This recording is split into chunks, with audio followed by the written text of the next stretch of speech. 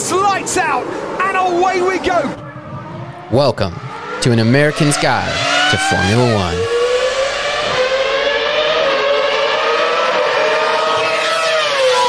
Now let's start the show. Let's start the show indeed. I'm your host, Andy Lewis. I'm joined via the telephone by Papa T-Sauce, a.k.a. Tim Lewis. How you doing, Pops? Hey, indeed. Indeedy-doo. Well, we are here to discuss the Hungarian Grand Prix and then a little bit of rumors and news before we have Spa this weekend, which you and I are both quite stoked about. Yeah? Yeah. Potentially. As in, Max Verstappen. Max Verstappen. Yeah. Well, I think... Yeah. I think we should start with the race, and by that I mean qualifying, because that was, I think, a little bit more entertaining and exciting than the race actually was. Max, I would agree. I stand in agreement. Because we had our first non-Red Bull pole position this season, and boy, was it something. I didn't think that would... I don't know if I thought I'd see that. Was it actually... Now my brain's making... Was it actually the first non-Red Bull pole? I want to say it was. We're going to say it was. Well, you lie, and I'll swear to the fact that it was, in fact. So then it's fact. First time. Therefore, it's true. Yeah. We think it, so therefore it's true. Welcome to the world. There you go. Boy, that was a lap. And it was Hamilton. Let's make no doubt about it. He put that car there. And what was the gap? You had it. Something crazy. 3,000. 3,000ths of a second. Over Maxo. That is insanity. It was reminding me, it was very akin to the pole lap battle with Alonso and Max at Monaco, where I was like, I don't know, and then just out of nowhere, just the last little, we watched the ones where they do them side by side, their laps are overlaid, and you see how long one is leading. You know what I'm talking about? Yeah. I watched the one for that, and it was literally the amount of time from the last corner to the straight that Hamilton came back. It was the rest of the lap, Max was ahead. Now, what show did you see that on? I don't know. Matty O'Patty sends it to me on Instagram. It's just on Instagram. Oh man, because those are so fun to watch. Get on the social media, Dad. That's where all the real cool F1 stuff is. All the good memes. Well, we have to get you on there. Don't ask me to define social media. I'm old. You're an old fart. Okay, so old fart. Not only did Hamilton get pole, but it was his 9th pole position at the Hungaroring, a track he adores, making him that's the most pole positions any driver has at one circuit. He set a record. That's exciting. This was a record-breaking Hungarian Grand Prix. Lewis got his 9th in multiple ways. The fastest recorded pit stop for this season was at the Hungaroring. What was it? 1.9 seconds. I could not believe it. How did that happen? Max wins 7 races on the trot with 30 seconds in his hand. 30 seconds. Think about that's how crazy of a. I mean, I went into the race with Lewis on pole, Norris right there, Piastri right there, just stoked out of my mind. Like, this is gonna be a race. Hungaroring's hard to pass on. Like, this is gonna be a really entertaining Grand Prix to watch. And there was still quite a bit of good, but once Max got the lead, he was unstoppable. There was no doubt. And I couldn't believe that he could be, we could have such a close qualifying session and then such a huge gap in the race. it's very interesting the difference that qualifying and race have really had in this ground effect era. Don't you say? Yeah. What was oh yeah.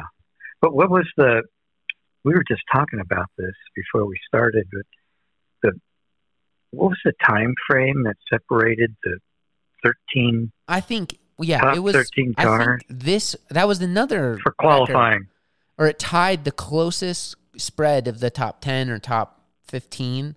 I think it was top 10. But it was, I mean, it's 0.4 of a second down from, we were just looking on the thing here.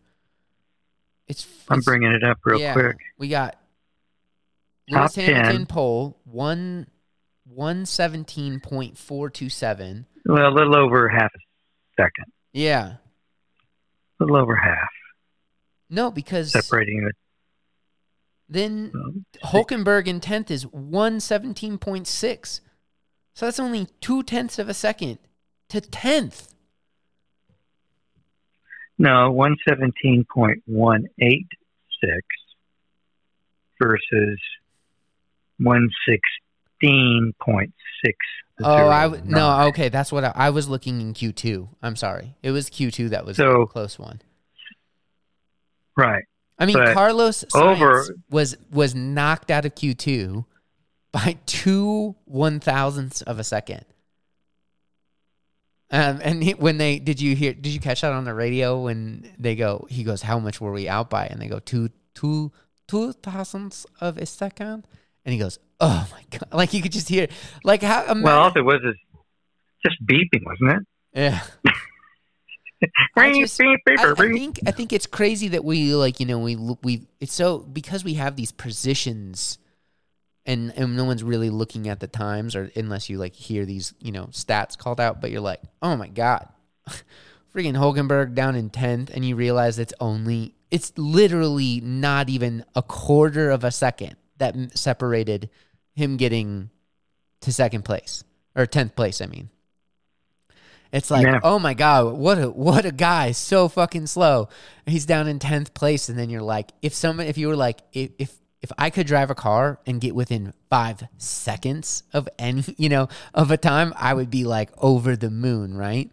Because that would be impossible. Mm-hmm. And then we're saying these guys are like, oh my God, he's so slow this weekend. He was in 10th place.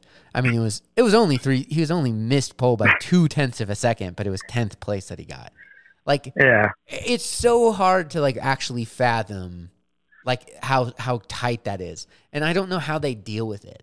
I don't know what I would do to myself if I like knowing that I get like 0.2 is all I was away from pole in a Haas, Like how do you it's just remarkable. Well, he was a little over half a second. Remember? No. Qualifying. I'm talking about in P2. Nico Hulkenberg 117.6 and Max Verstappen 117.5. Tell me how that's not in Q2? Yes. Okay, I'm looking at qualifying in Q2. I got Hulkenberg 117.652. Yep. And then go up to Max. 117.5.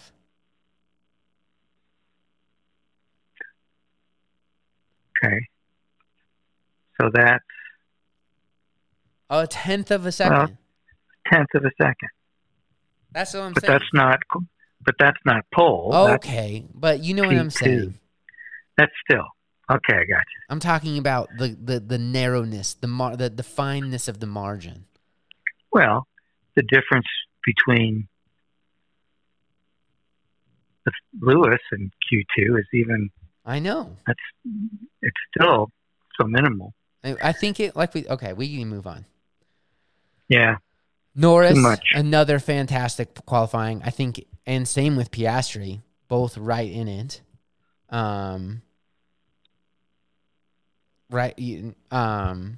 Which is proving because that their upgrades are here to stay. That this wasn't a blip or a track specific upgrade that really brought McLaren to the front here, but it's because they were saying going into Hungary that Hungary would expose the weaknesses of that car.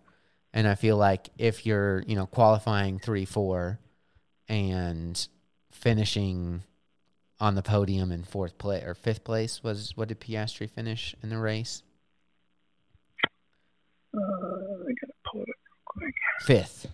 Yeah.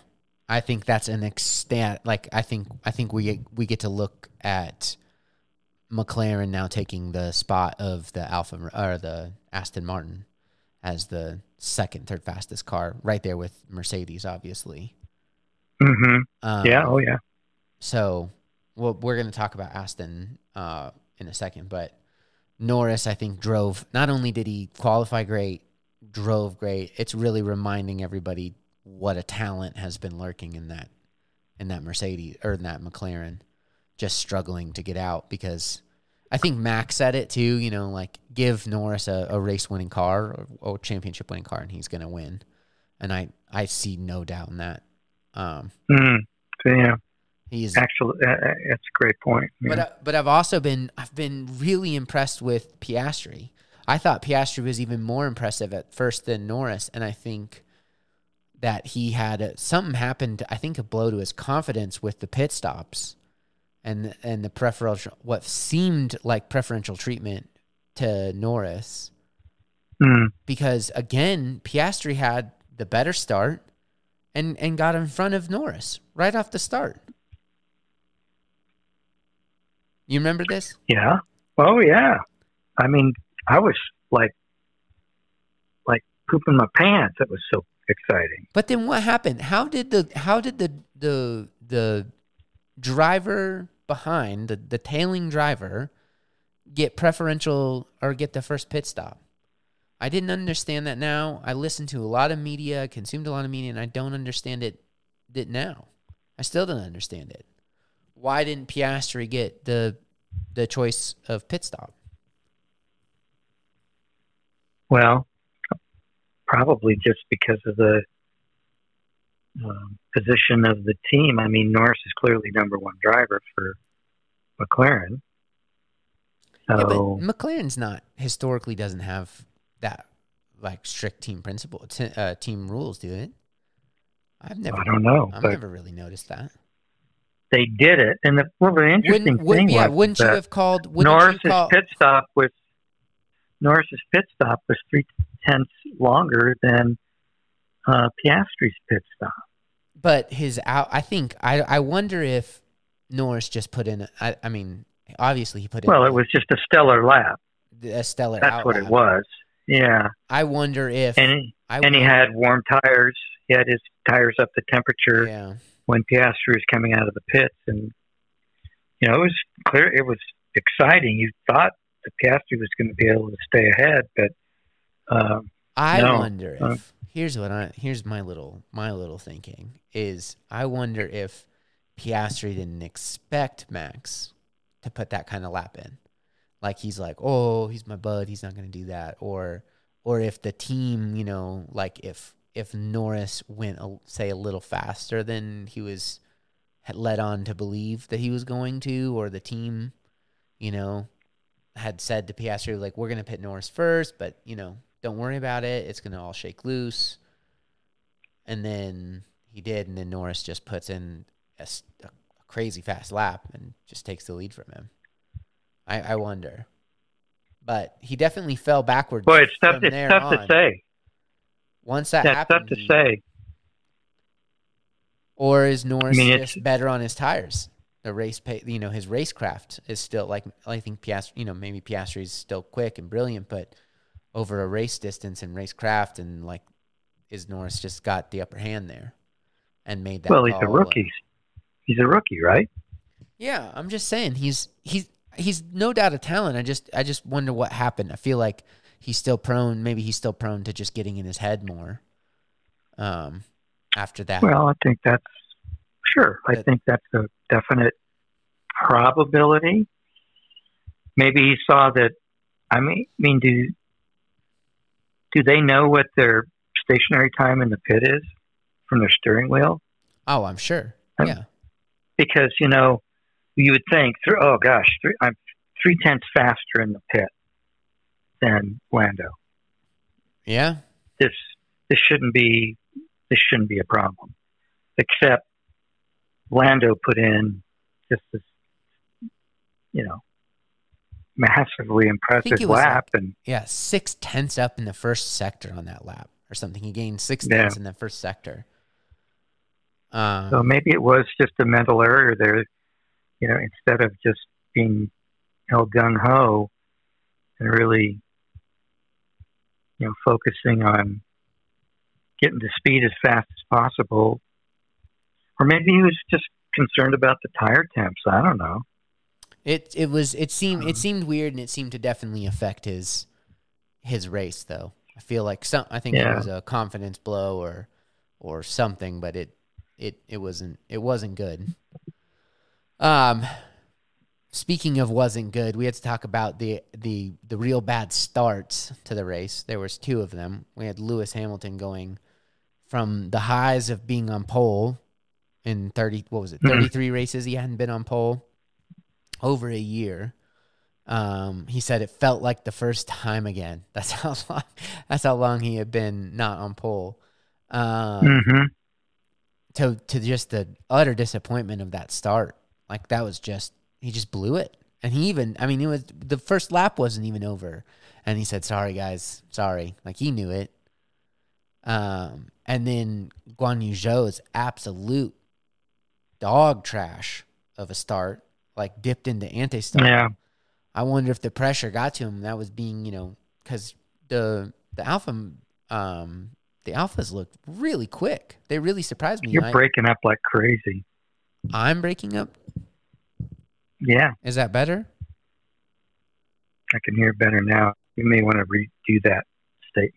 I said the Alphas looked so good in qualifying. Oh, yeah. And Zhou put it in P5. That was his career highest qualifying, and then drops the clutch and kicks anti-stall, and then goes from I think he went from P5 to P13 in the first straight. That's how bad of a start it was. It was horrible. And then I think he got... And go ahead. Well, then he just caused that wreck. Well, I think he's like, shit, I got to make up some spots, and then there's the back of Danny Rick's car. Then and then he bred Danny Rick, and then both Alpines double DNF again before the first lap's over. 2 races in a row, double DNF for that group. And the third one for the season, too. Oh, I didn't realize that. Yeah, because they had that one, wasn't it Australia, or I think it was Australia. And two of the double DNFs are no fault of their own either. Like, yeah, they were just innocent bystanders. If Alpine didn't have bad luck, man, they'd have no luck at all right now. That's a cinch. And Gasly looked quick too. Gasly looked pretty darn quick. I actually just recently picked up Gasly for one of my grid rival teams because I think Belgium could be good. And I'm broke. I needed a lower dollar driver. Speaking of Danny Rick having some bad and tough luck, I think overall a fantastic drive back in a Formula One car. Well, an AlphaTauri, yeah. Yeah, qualified P13, held P13 with damage. I mean, he did that. He made that call to run, he was running those hards for only like 11 laps. And he said, "Get me in some clean air. Let's see what we can do." Got him in clean air, put him on the mediums, and he cleared like 6 drivers. They or 4 or 5 drivers in that, and did a 45 lap stint on mediums to come home P13. I think that was a pretty darn good drive, and looked to be a lot better form than he was looking in the McLaren. I bet he was wishing he was in that McLaren, or maybe he's not. I don't know, but I think it must be hard sitting in P13. It's got to be really weird because he could have had that seat from the jump, Like that seat was available before they gave it to De Vries, and he declined it, saying he didn't want to be in a back running team. But and then to watch your old car finish P5 and your teammate finish on the podium P2. I mean, that's just got to be weird. But from all accounts, I guess he was just loving it again. And I think maybe he needed the break too. But I mean, he out-qualified Tsunoda, which is a known quantity in that car. Granted, he had the upgraded wing that Tsunoda binned in one of the practice sessions, which they think the wing was worth at least a tenth, if not more. So it would have been real close. But, I mean, before the race, he had only completed 8 laps. So I think to finish where he qualified, that's a darn good achievement. Because when you put that all in perspective, I think it's very impressive coming back in a back runner car. Okay, from a back running car to a front running car with maybe a back running streaked driver, we got to talk about Perez and the driver of the day. Mm-hmm. At his teammates finishing 30 seconds in the lead, and here coming in P3 from P9, P6 qualifying. What did he do? Let me see here real quick. Qualified 9th. I was right. I'm always right. Yeah. I should know this. That's what Rachel always says to me. I'm right. I'm always right. You should know this. So, I mean, I think a lot of people were saying, "Oh, wow, Perez is back." Yeah. Boy, he did look like a different driver. He looked like a guy who was hungry again. Very aggressive, yeah. And it did give us a brilliant performance of passing and driving because, he passed. We had a brilliant battle with Alonso, and then we had a brilliant battle with Russell, and a brilliant battle with Piastri. Piastri was putting it on the grass in turn 3. And Russell was sticking it in turn 3 as well. So that was that. I mean, it gave us some brilliant battles. And it's just I enjoy watching an out of place car come through the field. I just don't know why he can't figure out the qualifying of that car. So he doesn't have to do all that work, and he can just drive around like Max. They could be just driving around together and getting, every podium, every win. I hope we see. I hope that's a return to form for old Checo. I think he said he should be on the podium the rest of the year, and I was like, yeah, well, you should have been winning some of them. Should have been on the top step at some of these. I wanted to see a battle here. Yeah. I mean, it's. I just think that it was just a matter of time before we saw this. Now, if it's reproducible, that'll be the next question. Yeah. Because he's just too good and the equipment's too good. The equipment's too good, and he just needs to capitalize on this. He's got to that's one of the things we're going to talk about later on, but we can talk about now is all the rumors, with Danny Rick being there and looking good, and that, his time in the seat is limited. And whether or not that's true and he's going to get all of next year as well, I would be trying to drive that car like each race is my last race in that car. And oh yeah. I mean, because at the end of the day, 5 years from now, the number of wins next to your name or the number of wins next to your name, I would be trying to I'd be trying to soak up all those experiences as much as I can, getting up on the podium, winning races, because look at Danny Rick. He was there, and now he's driving around, and, remember where you came from and how hard it was to get to where he is. And just, 2 years ago, he didn't have a race seat, and now he has one of the best racing cars of all time. I think he just needs to switch that in his head and be like, stop worrying about if it's going to happen and just start enjoying and capitalizing on the moment,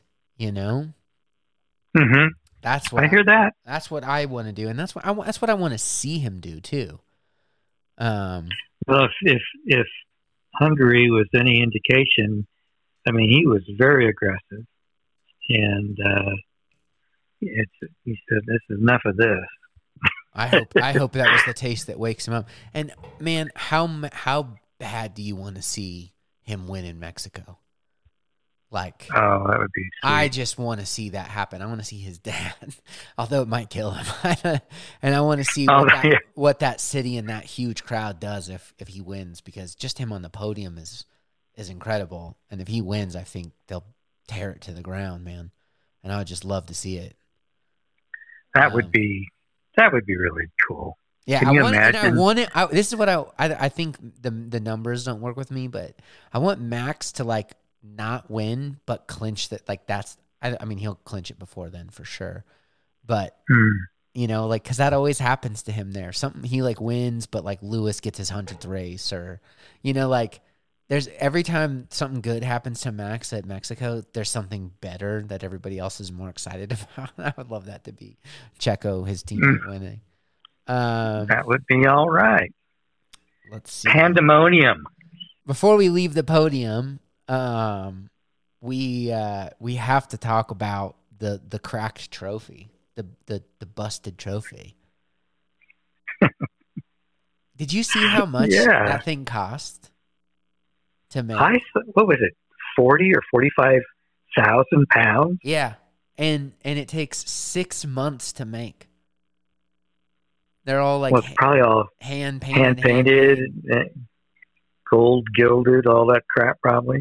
They just smashed it. I thought that was so crazy. You know, it reminds me of,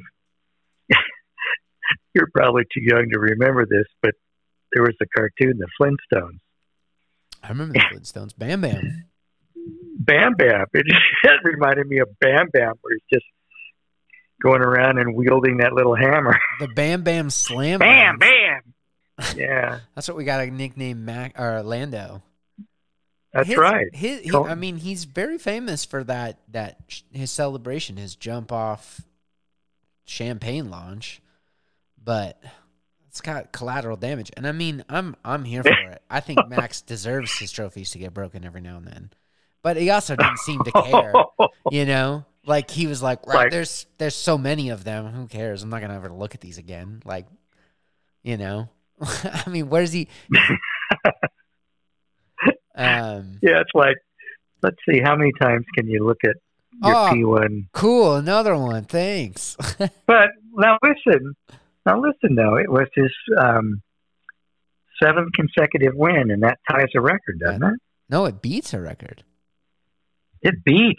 Yeah. So this trophy may mean more to him than, I mean, your average trophy. Can we discuss the elephant in the room that I wouldn't have minded if it got broken, and then they're like, hey, we're going to make that another one for you. You'd be like, that's okay. You don't need to. Those are expensive. I'm fine. I'll just keep the broken pieces. It's fine. It's fine. It'll look about the same anyways. I don't care. I heard something about one of the mechanics was saying, we got some silicone in the shop. Yeah. We can glue it back together or something. We're engineers, guys. We can fix it. Your mud water, your fired mud over here. We built this race car. I think we can handle filling some cracks. Not to mention that Max could probably go back when he changes and after he showers and changes after the race. He's probably got 45 grand in his pocket, his pocket change. Oh my gosh! So, yeah, that was his. That was his bonus. He gets a 5 million euro every 10-second lead, or 50 grand for every second he wins a race by. He gets 50 grand. So, are you making that up? No, I don't know. It could be. Who knows? All these incentives that are put I'm sure he could ask for any amount of money he wants for anything he does now, and someone will pay it. If Red Bull won't, Ferrari will. Mercedes will. Are you kidding me? He's the hottest commodity driver. Of course he would. He could ask, and Red Bull will pay it too. So for all accounts, it could be. I mean, while we're briefly in Max Verstappen dominance corner here, it is along the lines of our moment with Martin. So here's a moment with Martin and Crofty talking about how much time Max had for his pit stop. His pit crew could do the pit stop at half pace, and he'd still probably have a 10-second lead. Yeah, he could get out and have a little dance, couldn't he? Get back in again almost. So he could get out and have a little dance and get back in. Dance. No, it wasn't a dance. It was a dance. A dance. Yeah, like a waltz or something. Yeah. He could have had a full-blown waltz, and he still would have probably. You know what we forgot to talk about, and we have to talk about, because I don't want to talk about Max and Red Bull anymore anyways, is Russell and what a disappointment that was. Because clearly the Merc had pace, and Russell was out in Q1. What was up with that? Do you remember this? Yes. And what was that? The tire? It was all the traffic. He got screwed up in traffic, but yeah. He was. The thing was, his pole last year, P18 this year, qualifying. Talk about some variances. And same with Sainz. Yeah. Sainz was on the second row and out in Q2. I mean, right? It just shows you that it just doesn't. These margins, man, everything is so close. Well, then we also forgot to talk about the qualifying format. Oh yeah, was new and different. What did you think of that? I don't know. I kind of liked it. I think it was part of why it was so exciting. Qualifying was so exciting. Everybody was freaking out about it and thinking it's like I think. I mean, you're a pretty long time fan. I'm a fairly long time fan. I mean, I'm no Jimmy Reed. I haven't been watching since the 70s, but I think that I love them trying new things. I love them trying to shake things up and try it because I mean the worst thing that can happen is they go, that didn't work. We tried though. And what are we out? One qualifying session that was different and actually ended up being fantastic. But I don't know if that was the main reason, but it seems like it. Well, I know that the main reason was to reduce, they're trying to reduce the carbon footprint and, the sustainability functions that by bringing, 2 less tire sets per driver, per race, per year, something like 3,000 tires. And yeah, that's a lot of rubber saved. But you could still bring the same number of sets of tires and still give them a choice of what tire. That was one of the comments that I heard, I think, from Mark Hughes from the race was he's like, if it's if it's for conservation of tires, just you can still tell them they only get 11 sets, but they can pick what sets they want, Mm-hmm. So I don't think it really matters. As long as it's tight and it's close and it's entertaining to watch, I'm all for it. It can be whatever format it wants to be. They can do whatever they want. I don't want to see manufactured drama where but maybe I do. Who knows? I'm all for it, I guess is what I'm going to say. I think anything I'm very in support of trying new things. I mean, if let's see, they're going to do it one more time this year, right? I believe so. Did everybody, maybe we ought to mention that what the format was. Is that it was in Q1 was mandatory that all drivers were on hard tires, hard slicks. Q2 was mandatory that everybody was on the medium tire. And then Q3, everybody was on the soft tire. That was this new format. And I think that they're going to do it one more time this year. I believe so. Yeah. So if it's reproducible, that it creates excitement during qualifying, then I'm certainly all for it. I certainly enjoyed qualifying this race. It was fantastic. It was fantastic. It was. It was really cool. Can we talk about something? Can I secret time with you right now? What? I've always found it very hard in my brain that Q1 is the slowest, and Q3 is the fastest. Like I always want it to be Q3, 2, 1, instead of 1, 2, 3. Does that make sense? Or is that just me? Run that by me again. Like Q1 is the first qualifying session. I get that. But it's like 1 is P1, pole, fast. So I always associate that with like that it should be, we should start with Q3 and go to Q1 instead of start with Q1 and go to Q3. But I think I might be alone based on even your inability to understand what I'm saying. I mean, the question, the only way I can answer that is, well, arteries carry blood away from the heart, right? Okay. And every artery that carries blood away from the heart is oxygenated blood, except for the pulmonary artery. Okay. I think that's what you're asking. No.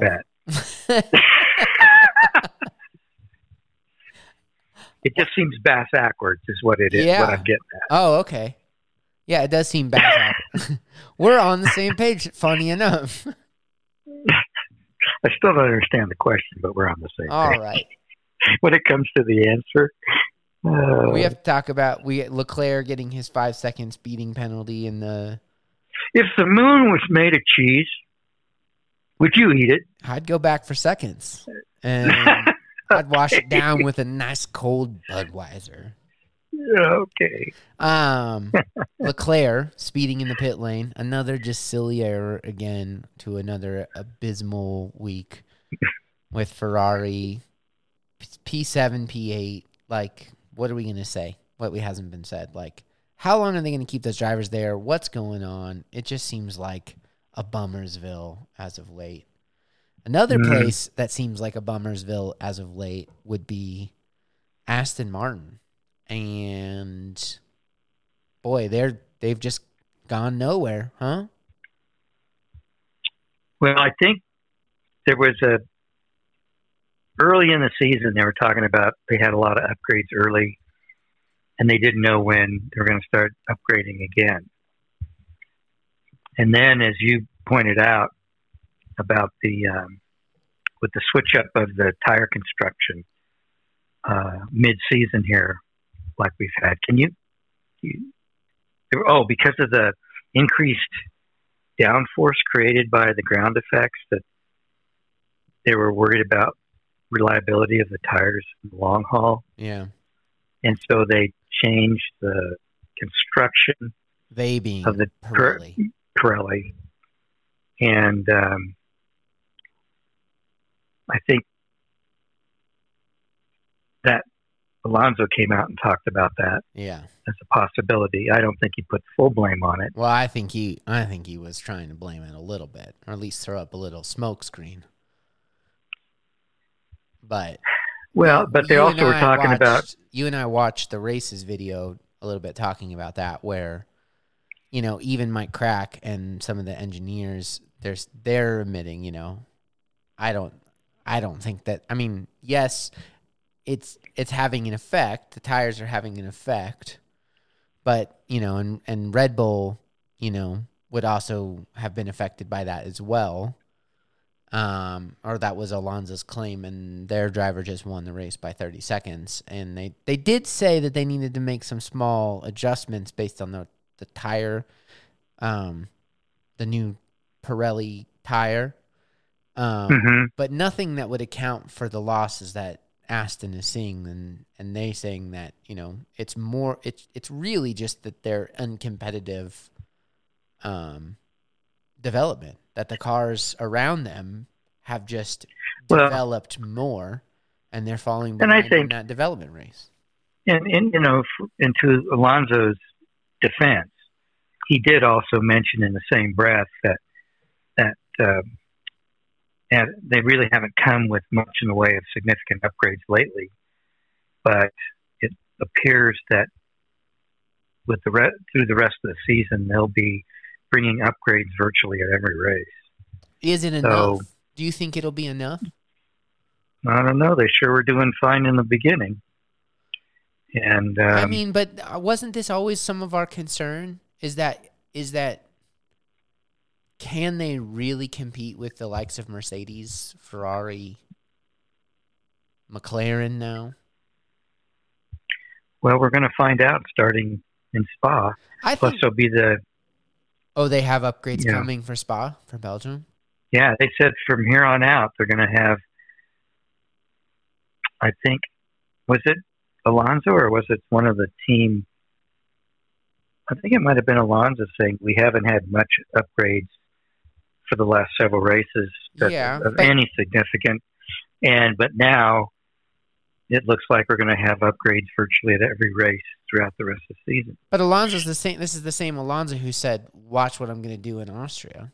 And they thought the Hungaroring was going to suit the car. They thought, I was really expecting these runs of races to be Alonso's time, and instead he's been nowhere. He hasn't been on the podium since Canada. Well, that's just a couple races, but God, there's a lot more races left. Yeah. There's a lot of racing left, but that's a lot of chances for these bigger teams that are more established with better resources. I wonder. I'm hopeful, but I wonder. Because I do love watching Fernando up closer with those drivers. Watching watching Orlando. That's Lando and Alonso for those of you. That's Alonso Norris hybrid. Yeah, or like Noso. How about Noso? Or Norris Norso. Yeah, or Hamilton and Alonso. Like Hamso. Hamso. Oscar Mayer Ham.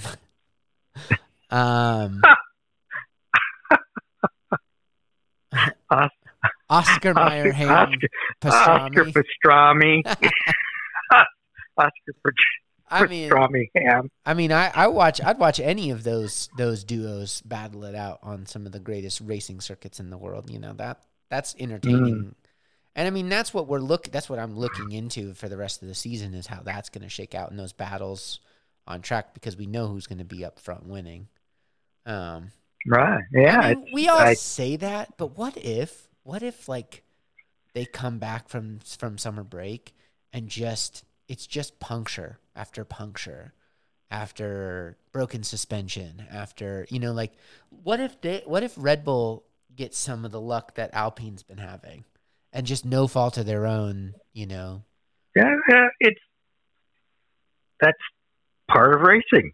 But they would have... And it's entirely in the realm of possibility. It's in the realm of possibility, but I saw something that, Max could take the next 4 races off, just not show up to them, and still be beating Checo.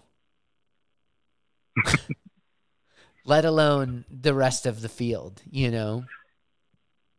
Hence, we're just talking about the rest of the field, and we're excited about. Speaking of the rest of the field. Can Perez keep his seat?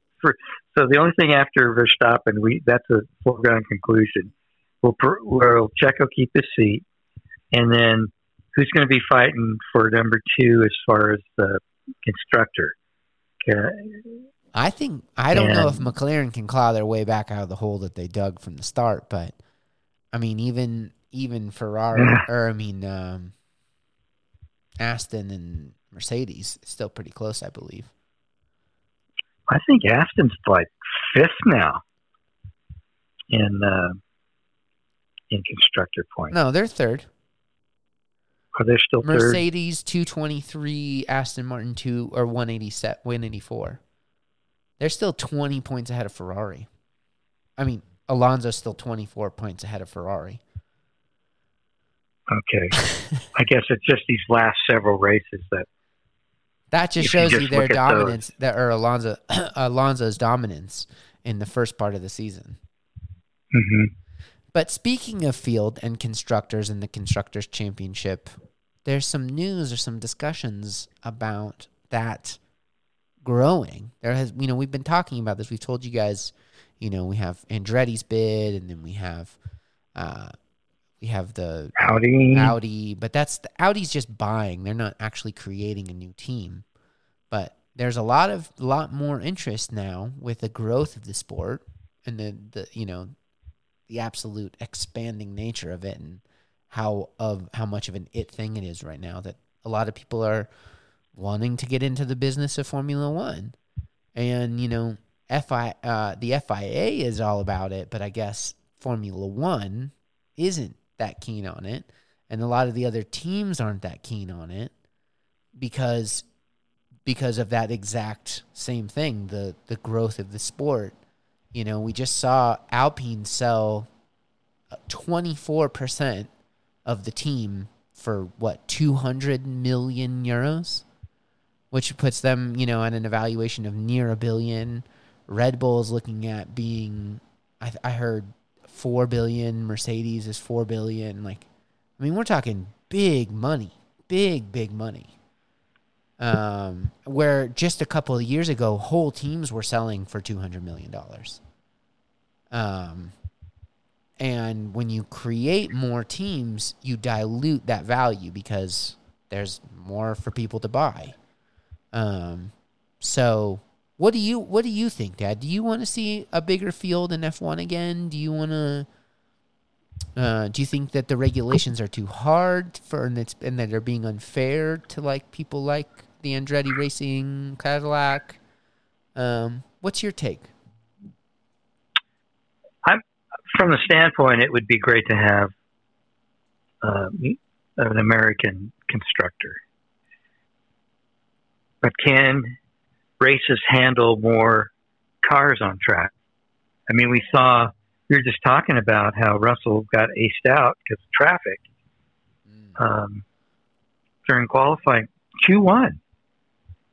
He was last year. Hasn't there been some talk already, though, even with the 20-car field, of doing, more you have a, think about in the Olympics. They don't, make every gymnast go out at once.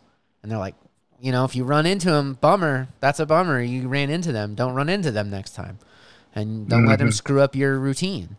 No, they let them go out one at a time, and then they're judged. It is kind of weird that you have to navigate through a car park when you're trying to do your hot lap. Well, and that's that. Each person has their own time slot at the Indy 500. I see what you're saying. If you're gonna get one, maybe most teams get 2, maybe 3 goes at a fast lap, anyways. Why don't you just say you get 2, or you get 2 hot laps for Q3 or Q1 and 2 hot laps for Q2, but only 1 for Q1. And it's just Q3. Q3. See, backwards. See how I told you. I admitted it earlier on, and now there it came out. Yeah. But you know what I'm saying? I think Hamilton obviously lives on that pressure of, I gotta get this lap in. He always delivers. He seems to always deliver in those high pressure situations, whereas some people, Perez, crumble in them. And it's but I would rather it be that and it be put on the driver and the team and everything, and not just happenstance, because we know Russell's better than that. We know that car was better than that, and for that to be the case and the limiting factor, that's just, I would be completely fine. And it doesn't have to be 1 car at a time, but it could be 2 or 3, and it could be your qualifying could be in your championship order in the constructors, just like how they do garages. So if you come out, if you're P1 in the constructors, you get, preferential time, right? So later in the running, because everybody would want that advantage. Well, I guess that would, I don't know. I see how it's complicated, but I feel like that's a problem that modern F1 can sort out. And we've had, go back to the 80s and 70s. There's been, this is the smallest field that F1, one of the, not the smallest, but they used to have 30 or 40 cars showing up to a race to try and get in. Which I don't think we want to see that again either. We don't want to see vast differences in the kind of teams and machines and setups and stuff. You don't want it to get dangerous and stuff. So I think there does need to be a level of scrutiny. There needs to be a program, but I'm with you. I'd rather see more teams, especially if they're going to bring more fans to the sport, because I'm loving it. I really am loving the growth of our sport, and let's be real, it's just going to increase the longevity of the sport as well. Yeah, because and I think it wasn't too long ago when they were pleading with people to come into the sport, and they needed it. We were at one point. I remember back before the hybrid era and stuff, or just in the hybrid era. You know, we were looking at potentially only having, or there was only 3 engine manufacturers. And it was going to kind of turn into an IndyCar setup without, anyways, just because there wasn't enough money, there wasn't enough interest, there wasn't enough demand, And so I think now to be having to turn away people shows that we're on the right track, that the sport is headed in the right way. And I would like to see Andretti. I would like to see a shakeup to that, to the Europeanness and like a real American. Well, team, I kind of sort of forgot about Haas as being an American. Sort of. But to have a full-blown American,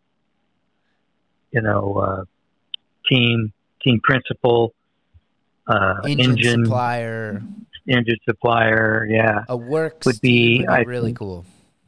Yeah, and then certainly the popularity of the sport in Europe and Asia and South America doesn't really need much bolstering.